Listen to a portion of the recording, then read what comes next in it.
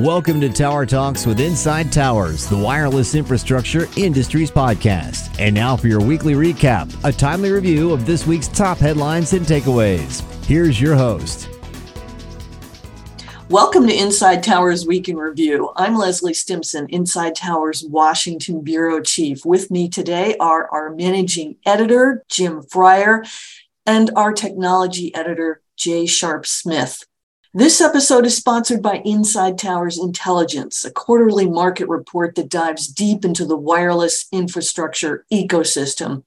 It looks at market trends, capital expenditures, relevant M&A transactions, and more. Intelligence is designed for managers, marketers, and investors. And our 2022 Volume 2 edition is out now. An annual subscription also includes an exclusive briefing and online support.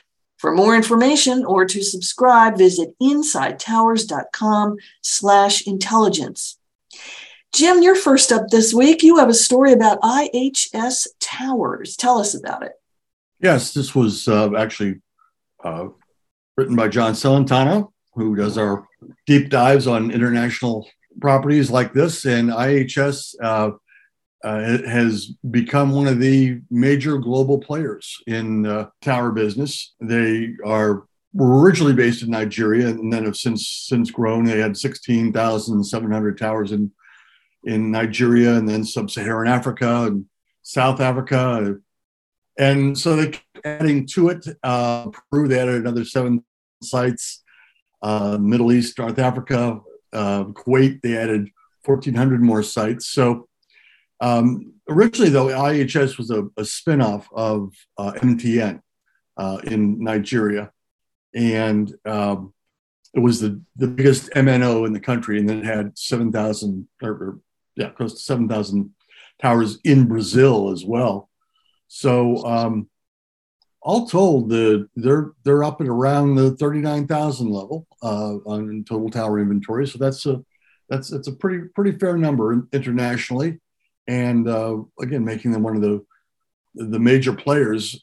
John reported that they reported their annual report, which John does a great job of that for us. Their quarterly report, excuse me. John does a great job of that for us, and he was following up on their second quarter report, which they had CapEx of $147 million. And that, folks, was compared to only $76 million for the year prior to that. So you can kind of see the growth and what they're projecting as well. It was driven, though, the higher CapEx was driven by activity associated with the MNO license that was renewed in Cameroon. It's refurbishment associated with MTN South Africa acquisition, fiber deployments in Latin America, and new site builds in Nigeria. So again, as John Celentano reported, that their outlook for the full year incorporates a acquisition for it's called GTS SP5, and the MTN South Africa acquisition in May of 22, as we had reported prior to this.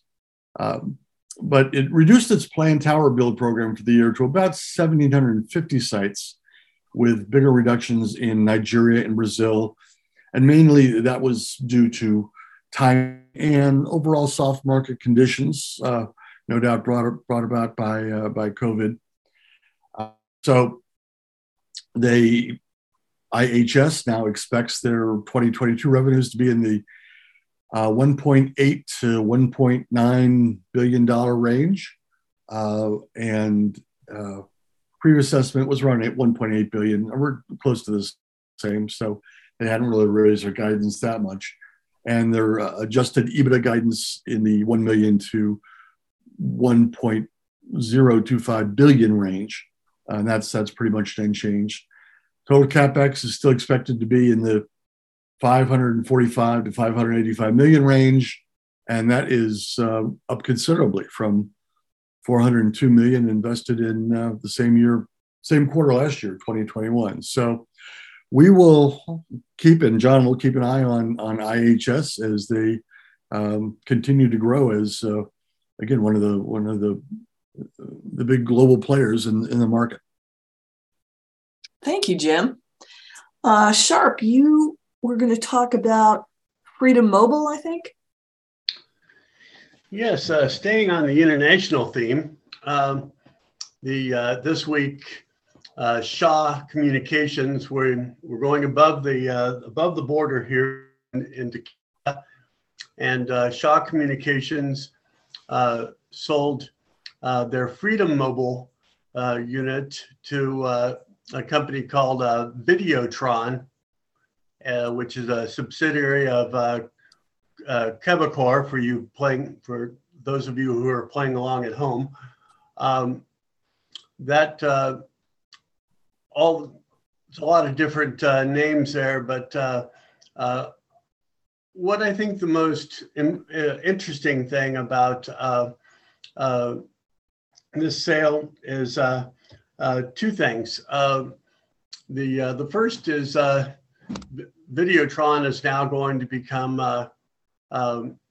the de facto fourth carrier in Canada, and the second is the sale really had to happen for the merger between Shaw and Rogers to occur. So basically, Shaw had to jettison Freedom Mobile to make that happen. And I think it's interesting that that Canada now has a fourth major carrier, and in the U.S.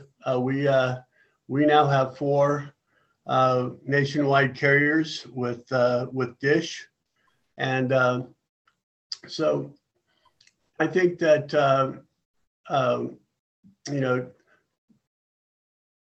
what I see is a trend to more competition in wireless, and I think that we'll see how it all plays out, and see what the market does with these providers. And but I think that I think it's good for wireless, and it's good for getting a lot of the different applications that we've been talking about for 5G, and that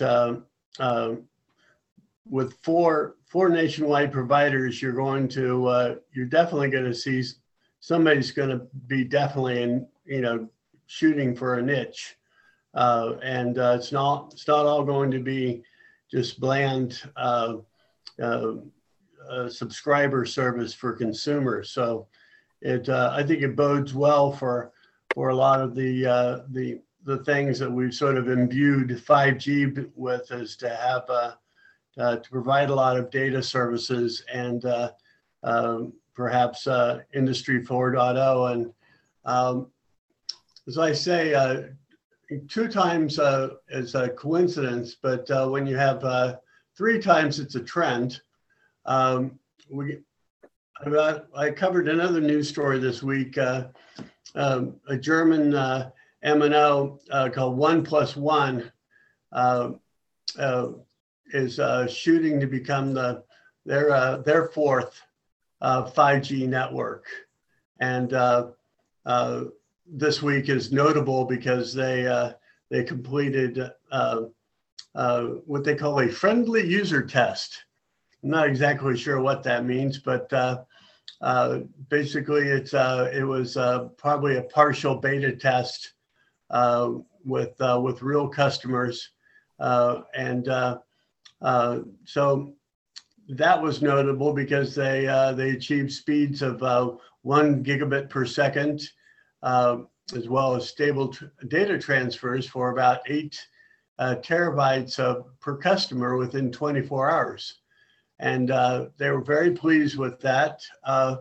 And their next goal is to start rolling out fixed wireless access by the end of the year. And so and you should see 1&1 probably rolling out their mobile network in the summer of next year, 2023. So basically, you've got Germany with 4 national carriers. Now you've got Canada with 4 national carriers, and the U.S. with 4 national carriers. So I can only imagine that that as far as the industrialized countries, that will be maybe the norm as far as 5G is concerned. So you don't have to look too far back into our wireless history to find a time when we technically had 3 carriers in the U.S., but only 2 were building out their systems. The other was just sort of hanging on. Sprint. Yeah. Yeah, it was Sprint. Yeah. Sprint, which was pretty much underwater. Yeah. Yeah. And great idea. It's just bad execution. So yeah, this is a brave new world. And I think this is something that's really going to benefit towers. It's definitely some changes going on. Yeah. Well, thank you, Sharp. So a federal appeals court rejected a legal challenge to the FCC's 2020 decision to reallocate much of the 5.9 gigahertz band, which was set aside for auto safety.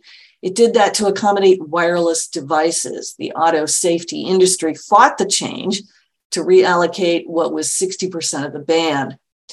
Originally, the spectrum was reserved in 1999, so automakers could develop technology to allow vehicles to communicate with each other to avoid crashes. But when the FCC made the change, it said the band was underused, we reported at the time.